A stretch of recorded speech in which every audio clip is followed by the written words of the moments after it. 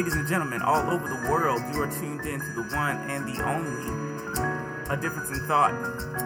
Here at A Difference in Thought engages and processes recent events, culture, philosophy, public policy, and faith through the ancient art of truth-telling. Join the conversation and gain an alternative perspective with A Difference in Thought. This podcast is in honor and a homage of the work and mission of the great Reverend Dr. Martin Luther King Jr. Our core philosophy here is basic arithmetic teaches us that there can be no difference without subtraction. Before considering where you would like to see a difference, first consider where you are willing to take a subtraction. I'm your host, Charlie Ray, and you are tuned into episode number 13, The Gospel of Fragility. Is social justice a core part of the gospel? Now, it may seem a little strange that I even have to ask that question, but unfortunately, in the climate that we have people who are actually questioning that. Now, some people may be saying, well, we're really just talking about a certain brand of that, or about these certain things, but you gotta look deeper into their arguments. You're going to start seeing, again, this concept of fragility that I talked about way back in episode number 2, and what we talked about with being a mirror and being a truth teller, and the common reaction of when you hold the truth to someone and trying to let them know about their current state, they either will change their face and their appearance, or they will act out on the mirror.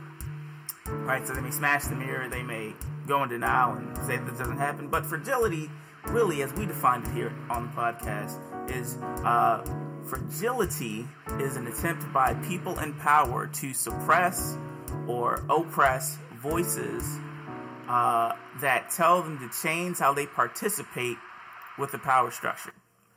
Now, if you've been listening to the podcast, we talked about fragility having consequences, and we talked about what it looks like when the Baltimore Police Department didn't want to listen to people telling them that there was an injustice in their system, and how that became the Gun Trace Task Force, and how that kind of blew up in their face. We've talked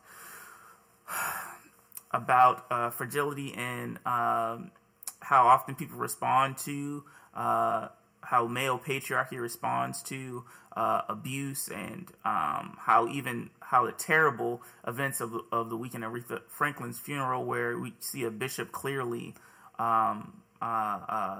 groping, trigger warning, groping Ariana Grande, and referring to her as something to eat at a menu at Taco Bell, right? And how everybody, instead of saying, oh, the bishop ought not to do that, they respond with, oh, well, she shouldn't have worn that dress, right? So there's this focus in fragility, right? So I want to talk about typically the focus of fragility. The focus of the fragility typically moves the focus from those who are acting and abusing power to those who are abused and acted upon, and saying these are the things that they ought to do. And we talked about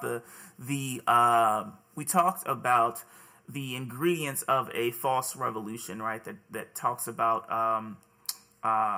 forgiveness without repentance, love without justice, and all those other types of things. And so, probably going to get a little bit into forgiveness without repentance today. And so I want to paint a picture for you, right? And so, if you listen to the last episode, A Difference in Conversation Live, I talked about the whirlpool of history that we live in.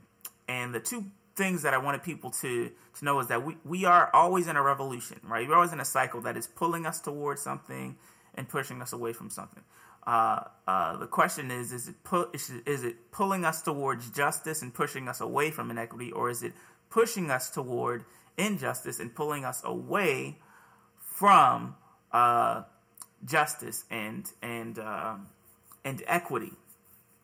So over the weekend, I'd heard little rumblings of a guy by the name of John MacArthur. He's a Christian radio teacher and a theologian. I think he's a teacher, or maybe even over his own seminary. But he was saying that, and questioning, is social justice a core part of the gospel? Now, he starts off by saying, well, of course I believe equal justice under the law, and, I did my time with John Perkins during, marching after Dr. King's death. I don't know if he was marching before, but anyways, he kind of talks about, well, this is really about, the liberal agenda sneaking in as social justice, and so is social justice even a core part of the gospel? And so that's a troubling factor to me. So I want you to, returning back to the cycles of the whirlpool, the question is, in minding your momentum, is what you're trying to do encouraging or discouraging the current cycle of inequity that we live in? And so one thing I also want to talk about too, to remind you all, for those who are familiar with the podcast or those who may not, when we talked about in the episode Black Careers Matter, we talked about impact versus intent, and how a lot of times people talk about, well, my intent is this, my intent is this. But we have to measure what is the impact of your action, regardless of what your intent is. Your intent might be, well, I just don't want liberal things coming into that. But your impact will make an impact beyond what you intend sometimes. And so when we're in a climate where people are resisting discussions on abuse of power in society, whether it's political, whether that's in church, with the Catholic, things that happen in the Catholic Church. We're talking about historic racism, sexism, and historically embraced groups.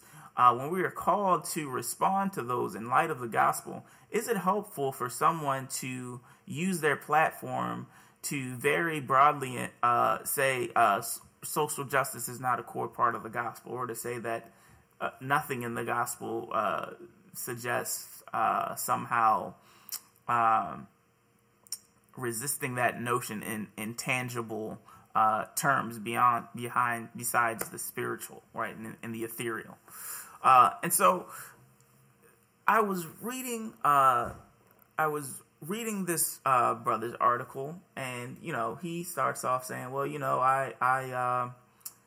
I marched with John Perkins, and I believe in equal justice under the law, but I don't think that the gospel says that social justice is a core part of it. And so, like, what are we talking about when we're talking about social justice? And so he says, oh, social justice is something other than equal justice under the law. It's and he says this thing which disturbs me, which he says, oh, it's about making victims. It's about making everybody victims. Now, you all know I did the episode on whose past matters, truth-telling or self-victimization.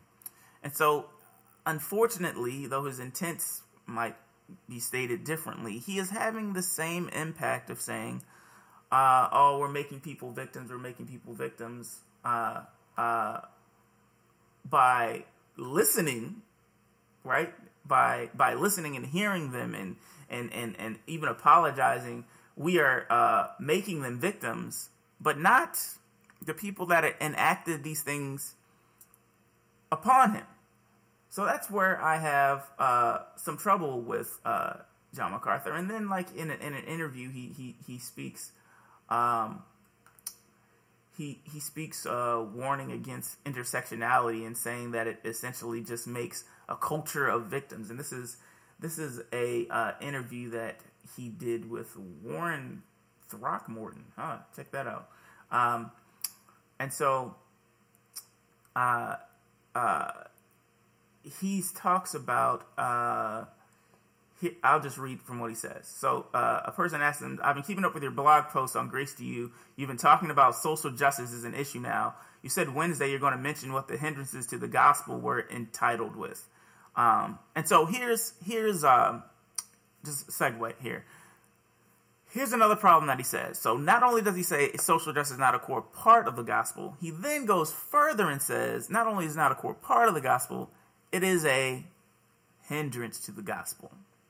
So social justice actually is counterintuitive to the gospel and not just a threat to it. And so he says, look, I wrote that already. Let me just give it to you in a simple form. Obviously, social justice means equity in social treatment. Social justice means equity in how you're treated socially. It's not legal justice. Okay? I mean, we believe that all people should have legal justice, justice under the law. That's never going to happen either. You got people in prison who didn't do something they were sentenced to prison for. You've got a lot of people who've been treated wrongly, even under the law. But social justice means social equity, making sure everybody gets the social equity. That's never going to happen in a fallen world in the best of circumstances. But that is not the church's concern. Let me tell you what the problem is. The mindset of just social justice is that certain people are victims. You will notice what's called intersectionality. There's an overlapping victimization pattern coming now. You can see it all in bold relief at the recent Southern Baptist Convention. So he says, the LGBTQ people are abused, and abused people, they're abused category. So they are victims of discrimination. Women are victims of discrimination. You even have Tabiti, my friend, writing an article apologizing to Beth Moore for, I don't know what, for being part of the male conspiracy against women because women have been collectively abused. They're also victims. Then you have the racial minority issue where they have been also victims. When you bring those together, you come up with this new concept of intersectionality so that it would play out like this. If you're a woman, you're part of a victim class. If you're a black woman, you're doubly part of the victim class. If you're a homosexual, lesbian, black woman, you're the most empowered human being in this culture. Empowered, okay? You have moral authority because you're in multiple victim classes, so that's what's going on. And then he says, you see all those, you got homosexuals, women, men, racial issues, ethnic groups, all mingled together. And now the Southern Baptist Convention is apologizing to all of the victims. This, I think, is a complete disaster for the gospel because the gospel says you are not a victim. You are a perpetrator of sin and rebellion against God. If you recategorize all those people as victims, you cut them off at the start with the gospel. Okay. So lot of problems here. Okay. So first of all, nowhere in from my recollection of social justice is it about making people victims. A lot of times people actually would prefer to be recalled survivors. And also, what I want to talk about, too, when we're talking about fragility, though, is when he's joking about women are victims of discrimination, you even have, a black male writing an article apologizing to Beth Moore. Now, I want to talk about what Beth Moore talks about in this article before we just kind of glance over this.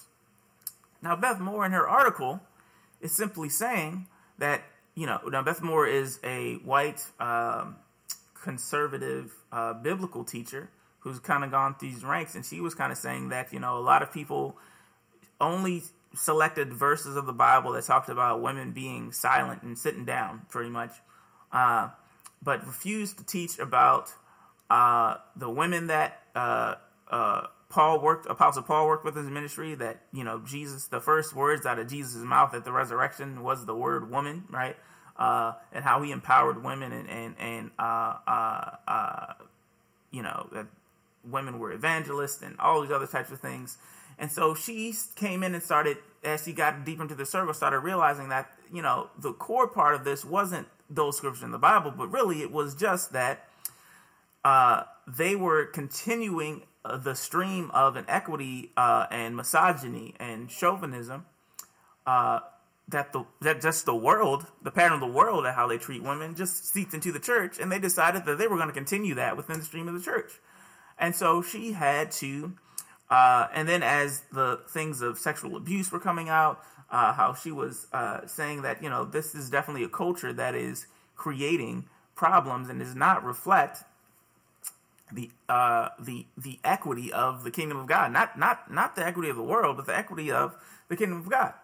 So this brother Tabiti comes in and says, you know what, Sister Beth, I read that article, and I did notice that, I have held kind of this automatic notion, not based out of the Bible, but just based out of my social training, that I started to believe that women probably shouldn't be able to teach over men, and so he just was repenting of that and saying, hey, you know what, that's right. And also, I was silent. And also, two things that Beth and Tabitha touch on is the sin of silence and the sin of being complicit, where you know that something is wrong and you are also have guilt on your hands if you are just being silent and letting that walk through. So they said, as people of power, we have been silent. Where we should have spoken up, and I'm repenting of that. I'm not going to be silent about that anymore from a position of power. Now, John MacArthur, and this is with the article that he's talking about, where he's saying, well, I don't know why he was apologizing. Yet, he will use the same verse of Ezekiel that talks about when a prophet does not speak against people that are enacting sin and injustice, that the blood is on the hands of the prophet, but he only does that by saying what we ought to say to the people who are not in power. No, so here we have this kind of false dichotomy of saying that social justice only speaks to victims, and so we should speak to victims, but he says nothing about people in power. And the fact that he would go against the notion of silence being complicit when you're talking about silence to people in power, but then you write a whole article about how it's wrong to be silent to people who are victims. This is, in my opinion, it seems to be more about a power dynamic and a changing demographic that he is uncomfortable with. Now, and he says in his article that he wrote a book back in the 1990s that talks about, well, I said back in the 90s that the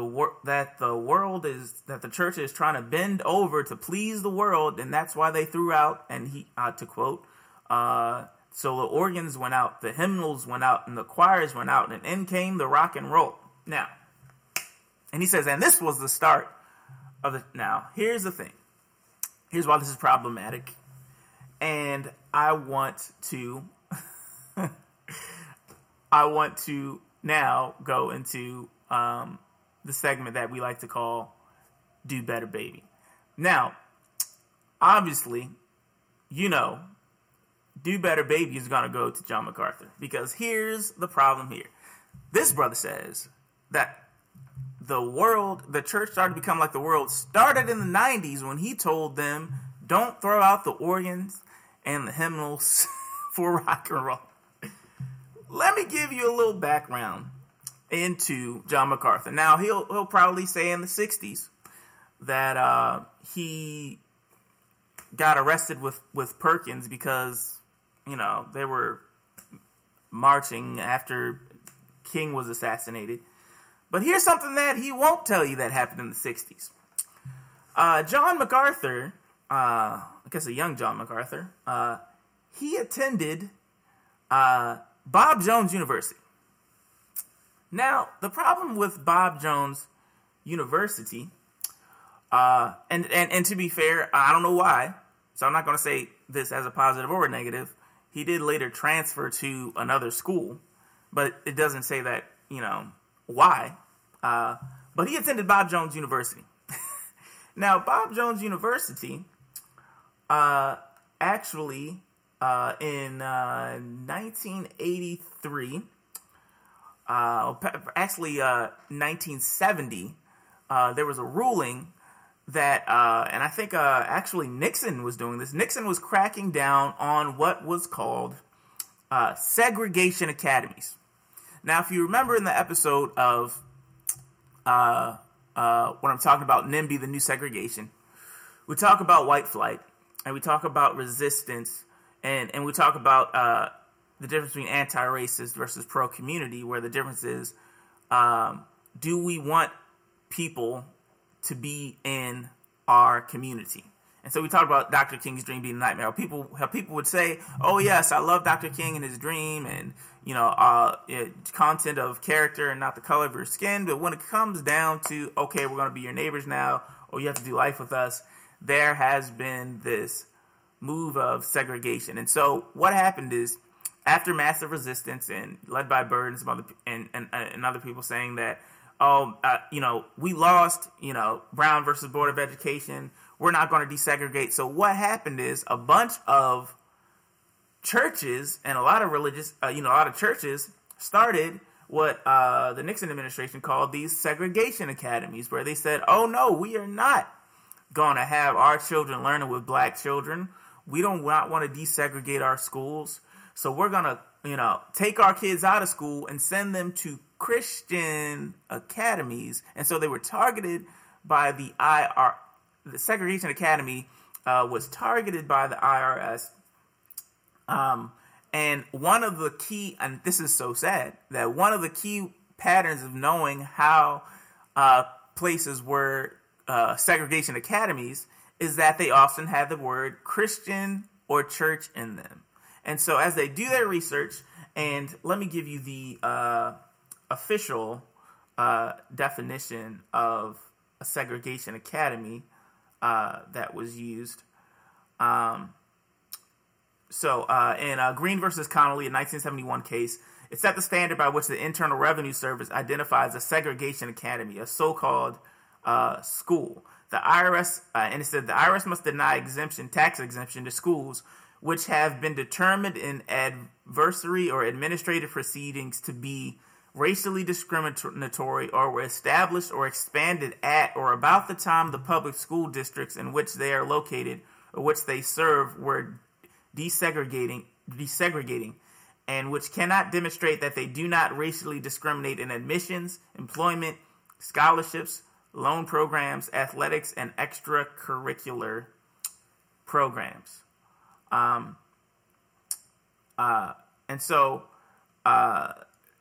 Jones University, and finally in a 1983 decision, because they had consistently, and so from 1970 to 1983, the IRS consistently said, "Hey man, look, you cannot just practice." And here's the key thing: Bob Jones University didn't admit black students until like 1971, and so in all these years they were basically just being a segregation academy, and under the guise of being, a Christian academy and of Christian roots and all these other types of things.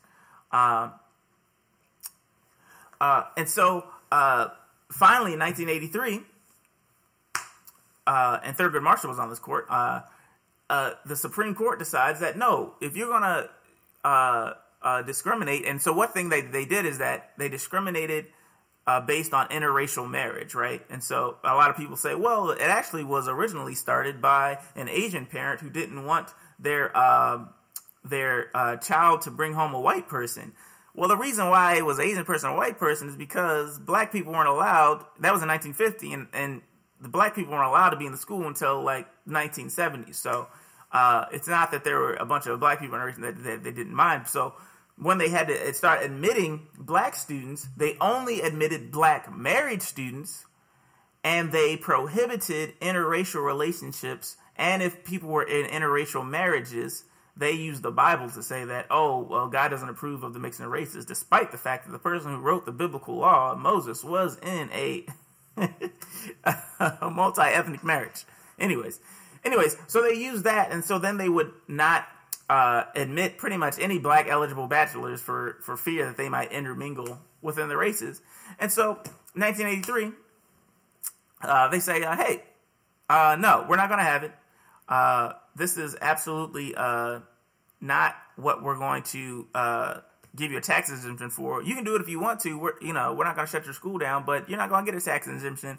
And while upholding something that is against public policy, while, pretty much ignoring Brown versus Board of Education. Now, think of how much of a terrible witness this was to the world, that the church had to be taken to the Supreme Court to stop racially discriminating. Now, John MacArthur went to Bob Jones University during the 60s while they still didn't admit black people. Yet, when he's talking about in this article that the church started becoming like the world when they threw out organs and hymnals, but not back in his, school when they were racially discriminating against people. That's not when it started. So this is what I'm talking about here. And so then then when you're talking in your article about, everybody's a victim, and even this pains me to say, even he is mocking people in the Me Too movement who have been sexually abused. Now Jesus says, woe to those, offenses offenses come, but woe to those to whom they come, and even saying that it's better for someone who has causing a little one to stumble, better for them to have a millstone thrown around their neck and to be tossed into the sea. He does not mock the people that are abused. But somehow John MacArthur, under this rant against the social justice movement, right, while still saying, well, I still believe equal justice under the law. But here's the thing. How can you as a Christian support equal justice under the law but not request changing how people interact socially with each other? And so here's the crazy thing to me, right? So, no, John MacArthur, we do not pursue social justice to please the world. We do it to reflect heaven. Now, in Colossians, as you walk through this, so Colossians talks about how Jesus is the image of the invisible God. It then goes in to say, as you get into chapter 3, verse 1, that not only is Jesus the image of the invisible God, but that the church ought to be the image of the invisible kingdom. And so Apostle Paul in Colossians 3, just going to turn to it, old school, y'all. It says, if then you were raised with Christ, seek those things which are above, where Christ is sitting at the right hand of God. Set your mind on things above, not on things on the earth, right? And so I'm just going to walk this through here. It says, therefore put to death your members which are on the earth, fornication, uncleanness, evil desire, covetousness, idolatry. Now, why? Because if we're setting our mind on things above, those things, there's no evil desire in heaven. There's no uncleanness in heaven. There's no idolatry in heaven, right? So here we get it. Apostle Paul is not saying, hey guys, we're behind the world, so we got to catch up on these things. No, the reason the things that we pursue and the things that we seek is because just as Jesus, it's just, if we say, what is God like, we look at Jesus, the world ought to say, what is the kingdom of heaven like? And all able to look at the church. And so if the church is too busy reflecting what the earth looks like, how in the world is the world going to know what heaven looks like? And that is the motivating factor for why Christians ought to seek social justice and not just laws. And also we know that if the perfect law of God could not change the hearts of man, neither can the perfect law can the imperfect law of man. And so beyond just changing laws, we also must be at the forefront of determining how we ought to act in this new society, this social gathering, this society called heaven. And we're not supposed to just wait till heaven to start reflecting that. So in Colossians 3, it talks about putting off anger, wrath, malice, blasphemy, filthy language. Again, things that are not in heaven. Not lying to one another, but putting on the new man who is renewed in knowledge. We're renewed in knowledge, where the new man is not being informed by the societal values of the earth, right? It is renewed in knowledge of the societal values and the societal structure of heaven, and we're called to reflect that, just as Jesus was called to reflect God. And so, finally, in verse 11, where there is neither Greek nor Jew. Where? What do you mean where? Like, in the image of God, and in this new society in heaven where we ought to set our minds, right? There is no Greek nor Jew. He's saying there is no divided. They're not divided by that, right? It's not a as we say, a caste system, right? Or as we talk about the racial caste system of America, but as we talked about in the second baptism in the episode where we're talking about the souls of white folk in the second baptism, right? There is no disparity and discrimination and separation based on Greek nor Jew, nor circumcised nor uncircumcised, nor barbarian or Scythian, not slave nor free. That's not an existence in heaven, but Christ is all and in all. So a lot of people will use this for the colorblind thing, but that's not what they're saying. It's not saying that God doesn't see these things, right? He's saying that there is no caste system of this one is valued over another, and clearly, and it actually gets into that when it talks about slaves versus when you get into Colossians 4, it talks about how does this reflect? How do this earthly mindset manifest itself on earth? Then it talks about how a husband ought to treat their wife, how parents ought to treat their children, how bond servants ought to meet them. And so a lot of people say, oh, see, he's talking about slavery. He's endorsing slavery. But here's something that people don't talk about. Apostle Paul wrote this in prison. He wrote this, and he wrote Philemon in prison. He sent them out at the same time. Who in the world did he send to deliver the letters of Philemon and Colossians where he's talking about slave relationships?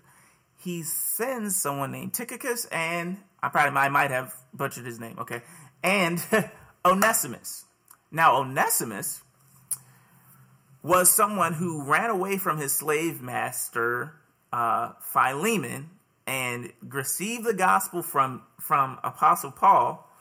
And Apostle Paul, unlike the people in Virginia who said, oh, well, once you're baptized, always a slave, he says no. In light of this call that we ought to reflect heaven, he sends Onesimus back to Philemon, one, because he stole, and says, hey, you got to admit you're wrong there. But he tells Philemon, who society, or in the flesh, as he says, a master in the flesh, right?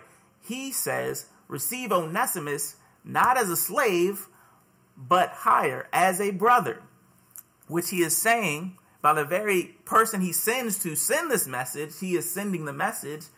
If we are to reflect heaven, Onesimus socially cannot be treated as a slave if we are reflecting heaven, right? And so here's the thing. He even says, look, he says in Philemon, he tells him, yo, like, now on the authority of Christ, I could just straight up say, nah, he ain't your slave no more, player. But Phil, you ain't getting your money, right? No, you're not about to enslave this dude. He said, I could do that. In my authority in Christ, I could just say, no, you ain't finna have him as a slave. But I'm sending him back and hoping that you'll do the right thing in love, right? And so when we talk about laws, right? Oh, laws. Well, yeah, okay, I believe it in a law level, which John MacArthur is saying, yeah, I believe in social justice as a law, but I don't believe it in like social equity and things like that. Well, here, the society is based on love, right? And so he's saying, okay, like I could just say, well, legally by my authority in Christ, he's free, but I want you to do more than that, because just because you set him free doesn't mean that you made him your brother. So he's calling higher and saying, okay, by my authority in Christ, he ain't your slave, but I'm asking you to go further than just what the legal law says. I'm asking you to actually fight and to make sure he is treated as a brother and treated as me. And why is Apostle Paul doing this? Because just as Jesus is a reflection of God, we are a reflection of the kingdom of heaven. And what I want people to come to the church of Colossians, what I want people to see is that Onesimus isn't owned by Philemon anymore. Right?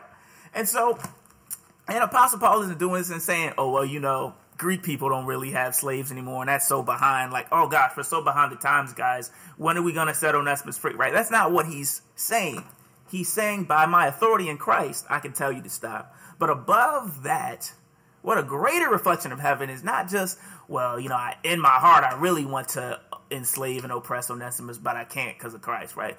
What a greater reflection to then say, well, no, I want to do this because I know as a Christian, when I become and respond to the gospel, it's not just about my relationship. That doesn't just change my relationship with God. It also changes my relationship with my brothers and my sisters in Christ. And we ought to reflect this heavenly society where we're not separated by our race, and we're not separated by our class, and we're not separated by all these other things that the world is divided by. That's why we practice social justice. But to say that the gospel has no requirement for us to change how we engaged with historically oppressed people and brothers and sisters in Christ, that has no requirement of that, it's just not true. And at best, theologically lazy. Because his core verse that he's going from is Ezekiel 18, and he's talking about, well, it's individual sin. And, nobody dies because of the sin of Adam, though Romans, I believe, 5 might have a little bit of something to that's not quite as clear cut. And so his whole point is, well, it's about individual sin. It's about individual sin. And why am I going to let somebody be a victim and say that, hey, man, you need to stop worrying about this, what other people have done to you. You need to worry about your sin. My question is, why are we only having the conversation to the victim and not the person perpetrating the violence against them? And so notice, when I talked about in the beginning of this podcast, I talked about the focus of fragility. Now, if John MacArthur wants to be out here and saying that, as Christians, we got to make sure that we're making sure people know when they are wrong and when they violated the principles of heaven that we're supposed to reflect, I'm cool with that as long as we do not have a separate message for people that are acted upon, but we have a separate message for those that are actors, right?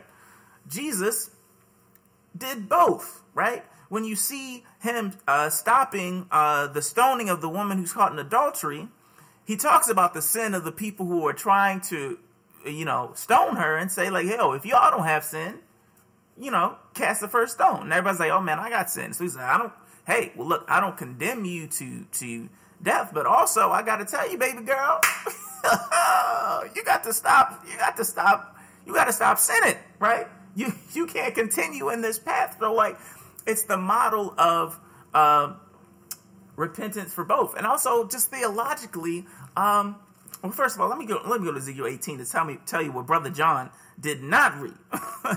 So if you go to Ezekiel 18, I'm doing this old school, y'all. I actually have my Bible out, man. I'm out here doing sword drills now. And he reads 4. Behold, all souls are mine. The soul of the Father, as well as the soul of the Son, is mine. The soul who sins shall die. Right. And so he wants to just stop there, right? But the verse goes on, and not just talking about sin and what it does spiritually, but also talking about sin that happens within the social parameters of earth. Verse 7, if it talks about if he has not oppressed anyone, but has restored to the debtor his pledge, has robbed no one by violence. Again, when we're talking about should a Christian love America, and when we're talking about Mike Pence or Micah's Priest in that episode where we talked about America's founded and being robbed the people of violence, how can we be called a Christian nation, right? But nowhere in this social justice thing does John MacArthur talk about this, he wants to talk about individual sin. And a good friend of mine, David Bailey, when he talks about in Race, Class, and the Kingdom of God, he talks about this evangelical aversion to corporate sin. Everyone wants to talk about individual sin and focus on individuals, but there's this aversion to talking about corporate sin, or even sins of how we are complicit, or how we or as I say, how we contribute momentum to the current streams of inequity, right? And so he talks about if he has not exacted, the scriptures talk about if he has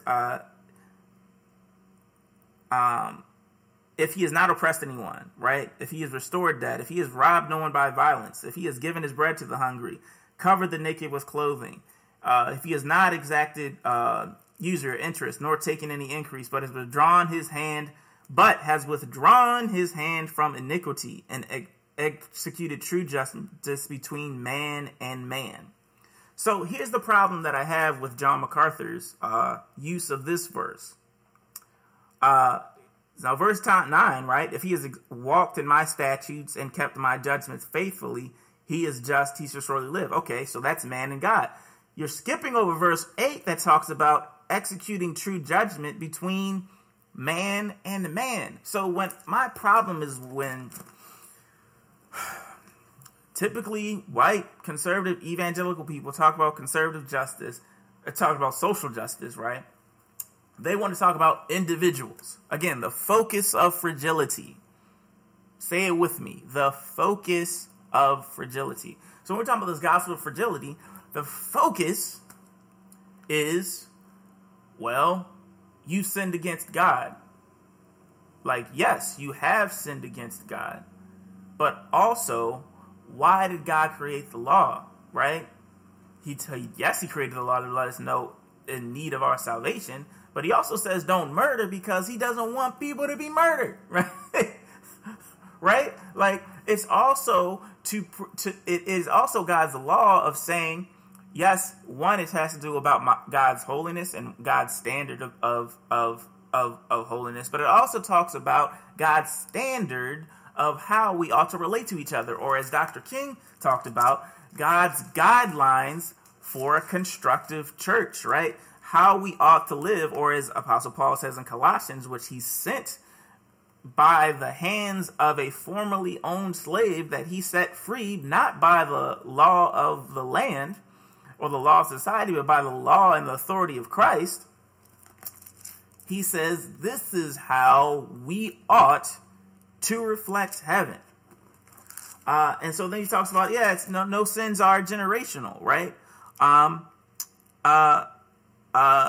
so verse 14, it says, if however he begets a son who sees all the sins which his father has done and considers, but does not do likewise, who has not eaten on the mountains, who has not defiled his eyes, nor defiled his neighbor's wives, has not oppressed anyone, nor withheld a pledge, nor robbed by violence, but has given his bread to the hungry and covered the naked with clothing, again, person to person, who has withdrawn his hand from the poor and not received usury or increase, but has executed my judgments and walked in my statutes, he shall not die for the iniquity of his father, he shall surely live. And so the key part here is, has the son decided, or daughter or offspring decided, in light of what my past generations have done, I'm not going to continue in that cycle of inequity, right? That's when it's saying it's not generational, right? But what happens when a generation decides, nah, fam, I like what my parents did. I like how I'm living off of what my parents did. And I'm not going to withdraw my hand. I'm not going to do anything to correct that. I'm not going to repent or change. Then that's a completely different situation. And actually, it's talked about that. Jesus actually talks about this. And also, one thing that I want to bring out too, when people talk about corporate sin, you got to look at the story of Achan, right? So his whole premise is, well, nobody's died for somebody else's sins. Nowhere in the Bible. Okay, John, let me tell you something. The story vacant in the book of Joshua, Israel was commanded, if you're taking over this land, do not take any of the gold that they have, or do not take any of the gold that they have. So Joshua spreads the word, tells everybody, after the war, don't touch any of the gold. So everybody complies except for one person, Achan. The Bible does not say, and God's anger burned against Achan. No, it says, and God's anger burned against all of Israel, to the fact that the next time that they were in battle, they lost terribly. People who complied with God's command lost terribly because one person in their nation did not comply. This is the story in Romans 5 where it talks about Adam, how sin passed through Adam, right? So no, John, that's not true. That's not true. There were people who were innocent who died because of the sins of one. So it's just, again, it's this lazy theology, and again, the focus of the gospel of fragility is we can only talk about God, the relationship of sin between God and man. What about the relationship of sin between man and man, brother and brother, sister and sister?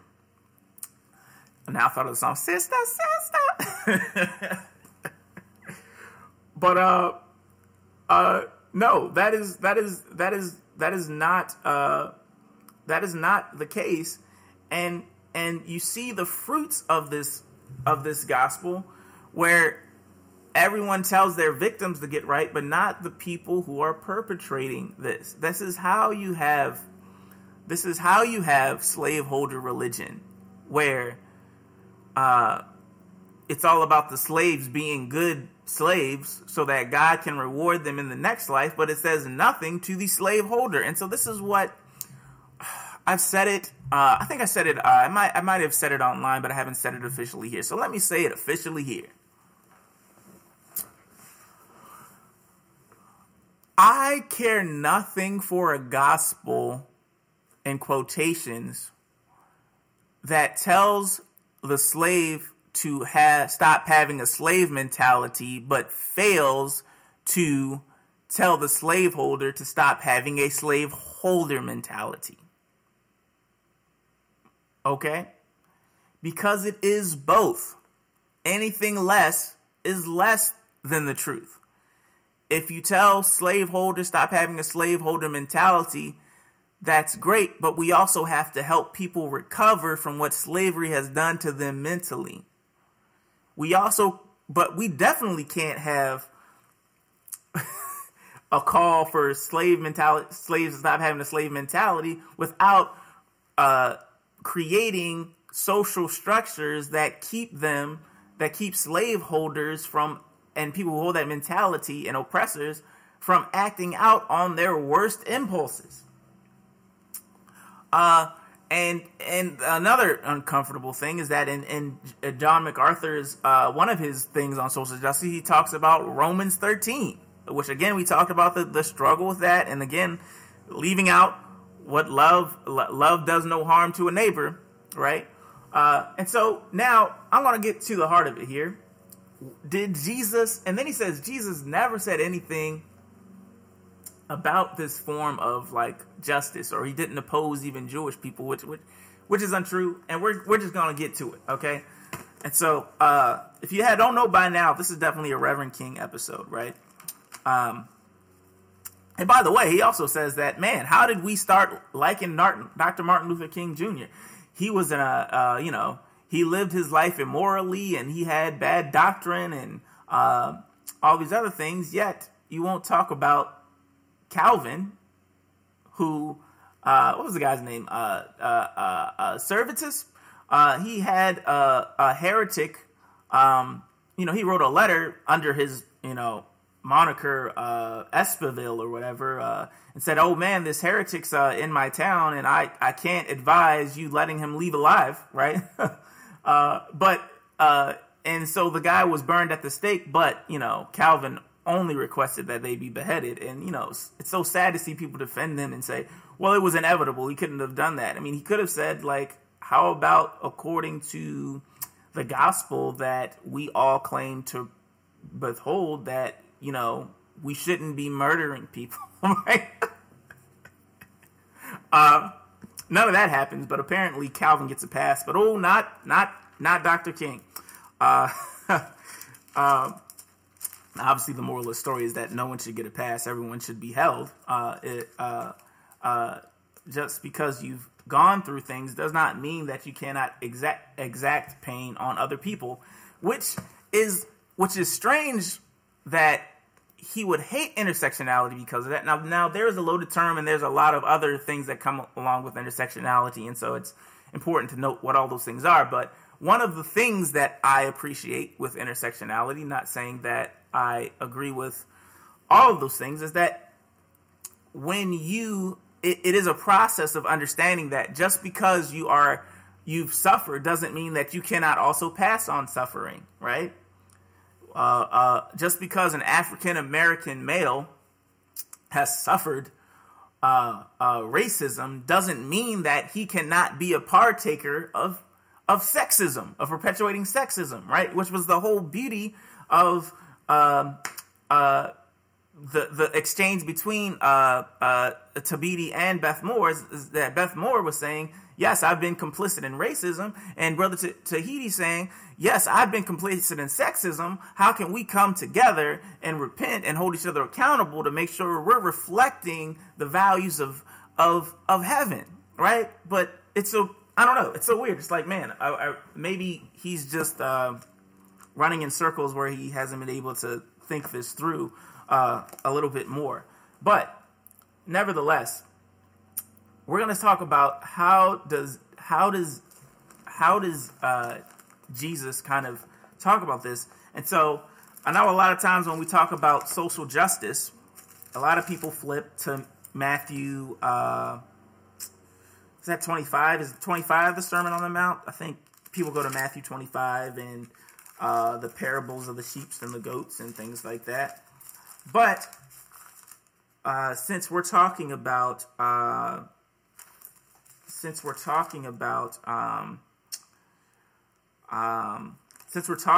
the focus of fragility here, I want to talk about how did Jesus talk to those in power. Now, if you turn to Matthew 23, this is I don't know if Jesus was having a rough day, but or maybe he just knew that the end was near. But Jesus lets the Pharisees have it. Now, already from the jump, straight out of Nazareth, when I talked about racism versus anti-racism in the episode Racism versus Anti-Racism, I talk about Jesus flipping over the tables, where he's saying not only did Jesus not like corruption, he was also anti-corruption, where he's saying he didn't just walk by the tables and say, oh man, they ought not be selling all this gold in front of the temple. By and by when the morning comes, this will be sorted out in heaven and low offenses must come. Now, he flipped over them tables and he took them whips and he drove them out and said, this temple about to reflect heaven right quick. You gonna learn today. But no, Matthew 23, he is talking about the Pharisees here. And so, and so a lot of people like to focus and says, but in verse 3, he says, observe what they do, but he also says, absorb what they say, because obviously he's not upholding the Pharisees, right? He's saying observe what they say. Why? Because they sit in the seat of Moses. Who gave Moses the law? God gave Moses the law. And so he's saying, okay, yes, they are operating under divine law, but they are acting like devils, right? One thing that I said earlier, not on this podcast though, is that it bears little fruit to do the work of God in the devil's way. Say it again. It bears little fruit to do the works of God in the devil's way. So, this is where Jesus just is going in. So, he talks about Matthew. So, here's where Jesus is having his woes. Riding through the city and I'm chilling with my woes. No, but no, different type of woe. And he says, do not do according to the works of the Pharisees, for they bind heavy burdens, hard to bear, and lay them on men's shoulders, but they themselves will not move them with one of their fingers. And so, as I'm reading this, what I want you to focus on is, yes, Jesus did say, go and sin no more to people. He did tell people that, just because you suffer does not mean that you do not have sin. But he also says, just because you sit in seats of power, in this case, Moses' seat, doesn't mean that you don't sin. So the true gospel is able to have a wider focus, right? Because we also have to talk about, right? We have to talk about people that do the outer work of social justice, but don't do the inner work, right? So you have people who are outwardly preaching justice, but inwardly practicing injustice, right? We talked about people who, might have talked about civil rights, but practiced infidelity, practiced abuse, right? Practiced all sorts of things that were personal injustices, but they lived lives talking about public injustice and failed to, and some repenting, some not. But I'm saying it has to be doing the inner work that maximizes the outer work, right?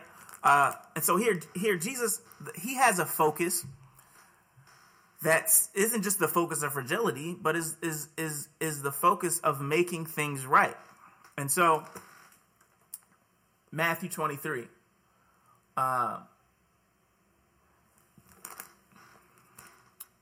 Matthew 23. And so he says, woe to you, scribes and Pharisees, verse 13, hypocrites, for you shut up the kingdom of heaven against men, for you neither go in yourselves, nor do you allow those who are entering to go in. So here, it's the same thing. Access. Same reason Jesus flipped over the table. Saying like, yo, man, y'all are making this about money when it should be about prayer. You're in seats of power, but you still have sin. And you can't set up this conversation of justice to only be about people that are acted upon while leaving out those who are the actors of injustice. And so he goes through, he says, woe to you scribes, hypocrites, you devour widows' houses. So again, in James, this is the same thing in James about true religion, looking out for widows and orphans and keeping yourself undefiled by the world. So again, James, this is the same thing that James, the half-brother of Jesus, talks about. It's not just about the outer works. Good, yes, do that, but also keep yourself undefiled. And so, woe to you blind guides who say, whoever swears by the temple, it is nothing, but whoever swears by gold of the temple, hey, he's obliged to perform it. And so, he's talking about people that are pimping the faith for profit, essentially. And he says, fools and blind, for which is greater, the gold or the temple that sanctifies the gold? And so he's saying it's not about gold and profit. It's about God, and it's about holiness. And so he's just going down these lists of woes and just these lists of woes. And here's where I want to focus on Matthew 23. He gets down to it. He says, woe to you, scribes and Pharisees, hypocrites, for you pay tithe of mint and anise and cumin, And here we go. And have neglected the weightier matters of the law, justice, and mercy, and faith. These you ought to have done without leaving the others undone. And so he's talking about this balance, right? So he's talking about yes, you sit in Moses' seat. That's right. That's right. And I'm not saying you don't have to do the things required of you, but what I am saying is you've left out the most important parts of the law, right? Justice, mercy, faith. So you're out here oppressing poor people, right? Oppressing the victims, but you're not having any say about the people who sit in the seats of power, which happen to be yourselves, right? And then in 25 he rebukes them of extortion. He rebukes them about lawlessness, right? And then in 23:31, when we're talking about generational sin, he then says, you are witnesses against yourselves that you are sons of those who murdered the prophets. Fill up then the measure of your father's guilt. Serpents, broads of vipers, how can you escape the condemnation of hell? Well, good gracious. Therefore, indeed, I send you prophets, wise men, and scribes. Some of them you will kill and crucify, and some of them you will scourge in your synagogues and persecute from city to city, that on you may come all the righteous blood shed on the earth. And then here he talks about the blood of righteous Abel. Now listen, Abel was born way before these people were. The blood of Zechariah, born way before these people were, whom you murdered between the temple and the altar. Surely I say to you, all these things will come upon this generation. So here's the thing. John MacArthur, when you're talking about, well, nobody dies for someone else's generations, in that same verse that you quote, Ezekiel 18, the way that it doesn't pass on from a generation is that you got to remove your hand from the sin of those in power, right? Whether it's personal sin, whether it's the sin of the power and the corporate and of the society, you have to remove your hand from it, right? Blood is crying out, right? Right? God doesn't stop hearing things after they're dead. And so here's one of the very disturbing things that I found, and probably one of the most disturbing things that I saw. Let me pull it up. Is that this brother was out here talking about, and this is where I said, like, the impact of it is very close to dare I say, slaveholder religion, where he's talking about, all right, John, why specifically are you saying that it's bad for it's bad for the gospel? What about social justice is bad for the gospel? What about social justice is this great hindrance that you want to warn us about? And John MacArthur said, right, I gotta calm myself down. He says, is it our duty to affirm that people are victims of the sins of somebody else? You know where that leads? They're going to blame God. And if they blame God for their condition, how are they going to go to God because they think he's merciful? You acknowledge that somebody got a bad deal in history. You've indicted God because he's the author of history. That's a slippery slope. What is this part of the gospel? Certainly not. Absolutely not. The gospel says whatever your condition in the world, however you've been treated, whatever's gone wrong is a small issue compared to your own sin. No. The gospel says it is an equal issue. The wrong that was done to you and correcting the wrong that was done to you and correcting the wrong that you perpetuate in your personal life are equally addressed by the gospel. Not one smaller than the other. And here's a very, very thing. So when he says You acknowledge that somebody got a bad deal in history. You've indicted God. No, we don't indict God. We indict people in power. We indict people in power. Even Jesus has this understanding. Matthew 23:37. He says, "O Jerusalem, Jerusalem, the one who kills the prophets and stones those who are sent to her." Right? Prophets were being sent to the people in power there. He says, "How often I wanted to gather your children together like hens and her chicklets, but you were not willing." Listen, he says, I wanted to, but you were not willing. So for the killing of the prophets, who is Jesus indicting? Is Jesus rolling up and saying, "Yo, man, I really liked the prophets, bro, but that was God, bro. You know, it was all God's plan." Anyway, no, sorry, lots of Drake references. No, he doesn't say God's plan, bro. He says, I wanted, you were not willing. You killed the prophets. You did this wickedness. And so the problem that I have, and again, the focus of fragility in this gospel fragility that I'm talking about, is John MacArthur's out here saying, yo, if we affirm that these people were sinned against because it happened in the past, and because it happened throughout history, we'd be indicting God because he's the author of history. No, you'd be indicting the people in power that sinned against these people, and they were the author of that. God wanted something differently, but the people in power were not willing to do those things. This is the whole thing with Saul, God regretting putting Saul in power. If whatever Saul did, you know, Samuel didn't say, well, whatever Saul did in the past, God approved it. No, God regretted it. How can you regret something that you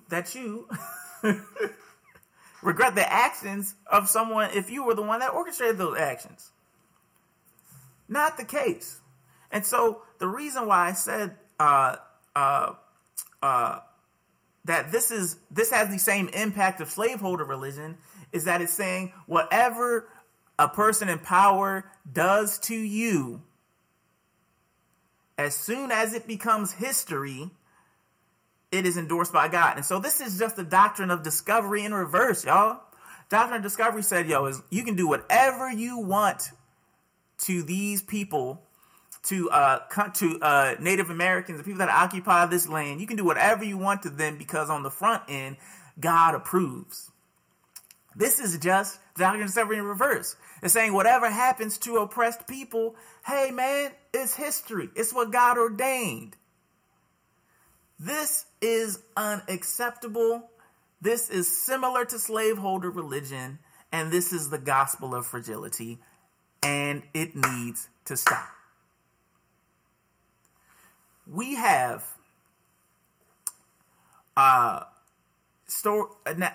continuing stories of the Catholic Church hiding those people in power who were sexually abusing children.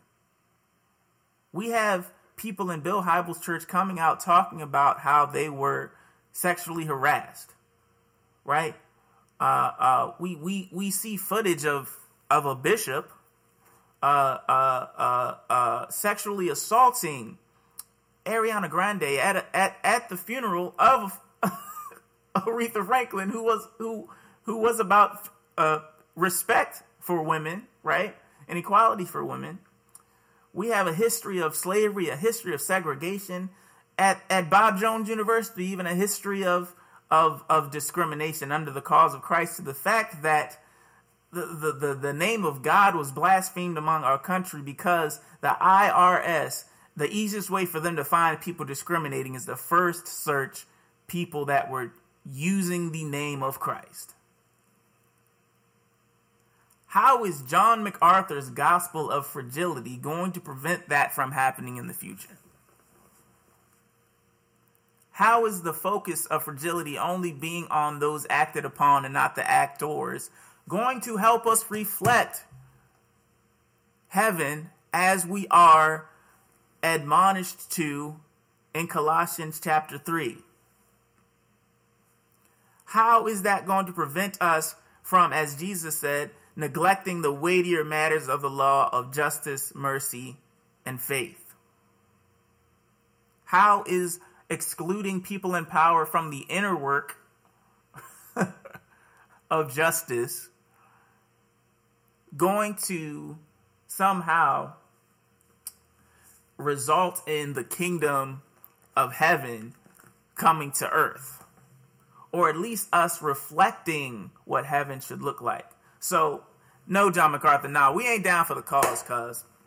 And it's so sad because now you'll see people who are taking this, just Googling what he said and then enabling all these other people who are preaching racism, now trying to shroud themselves under this false covering that John MacArthur gave them, saying, yeah, John MacArthur's right. I'm tired of hearing about this racial reconciliation and offended and triggered and da-da-da-da-da-da. Like, no. Woe to those who offenses come through, not woe to those who are offended. Now, you do hear Jesus saying, like, blessed is he who was not offended because of me to John the Baptist, because John the Baptist was thinking that the gospel was solely about him and his, and his personal position. But this gospel of fragility of woe to the offended, while leaving out woe to those through whom the offenses must come, nah, fam, that's not the gospel. And that's a greater threat. The gospel of fragility, trust me, the gospel of fragility is way more of a threat to the gospel than social justice. You can put me on record for that. But hey, I'm sure this has been a lot of time, but I just had to respond, y'all, and really just ask, man, what are we doing?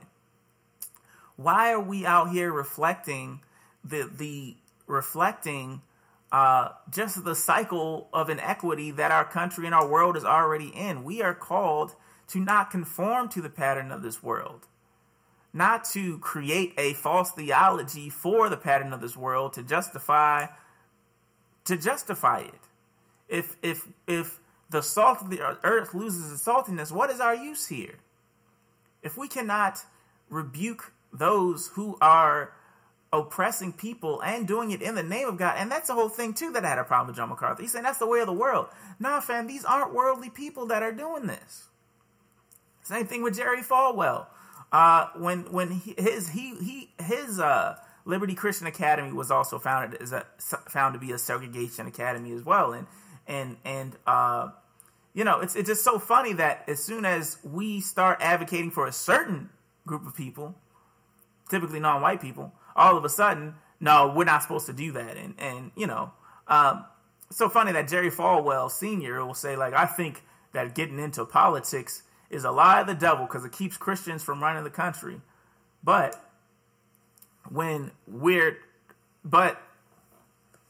people of the like of Bob Jones and things like that, when the Supreme Court had to tell them that they're going to lose their tax exemption status, they said, oh, they're evil judges and a woman. It literally says evil judges and a woman have done this, and it's a sad time in our nation.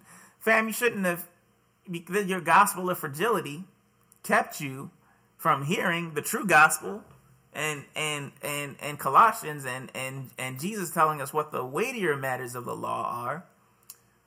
But because you were too tuned into the gospel of fragility, you couldn't hear. Jesus says this all the time. He who has an ear, let him hear.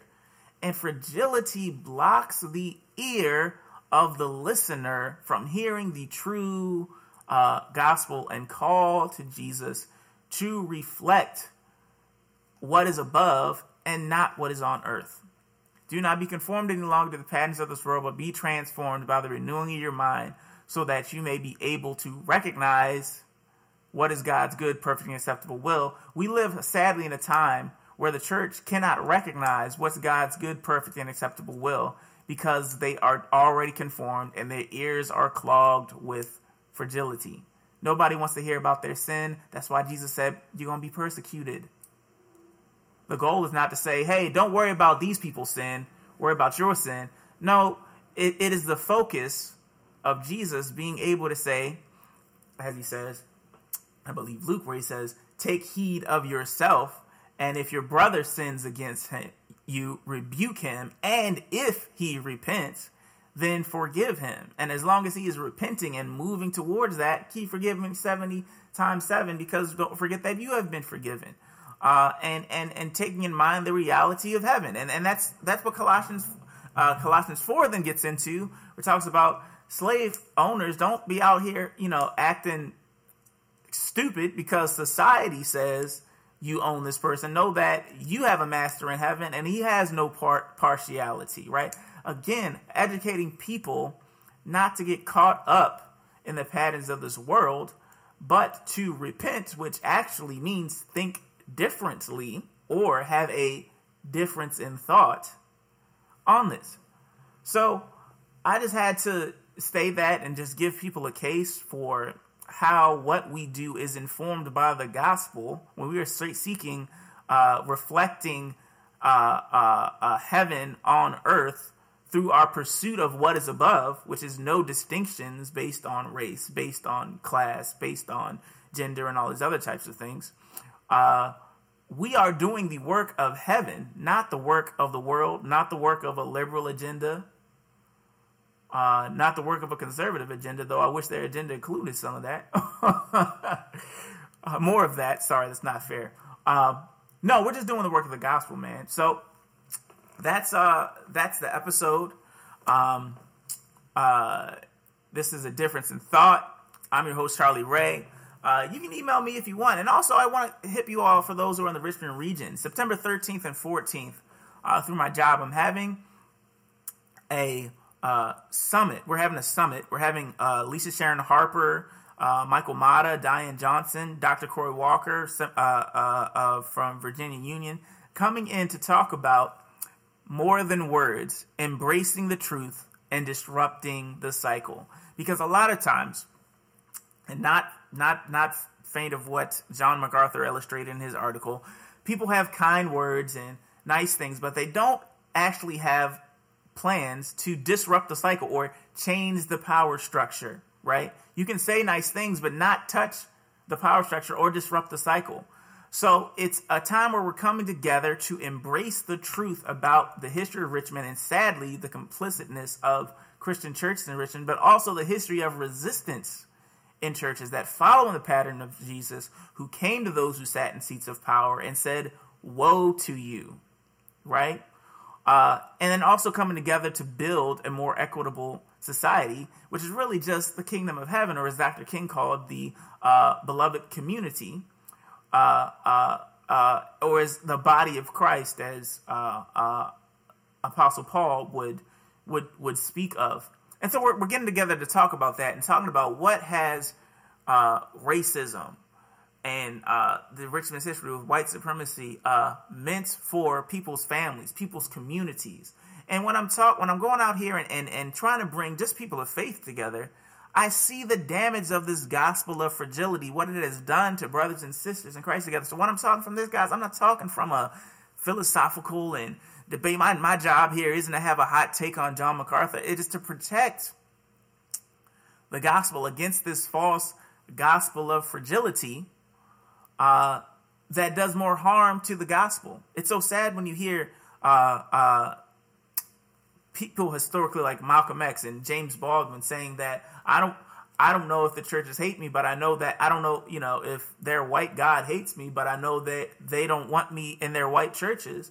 And Malcolm X talking about their two gospels that they preach. For the white person, it's the gospel of the here and now, but for the black people, it's the gospel of the by and by. And so I want nothing to do with a gospel that tells a white brother that he can have his heaven here and now, and tells me I can have my heaven in the by and by.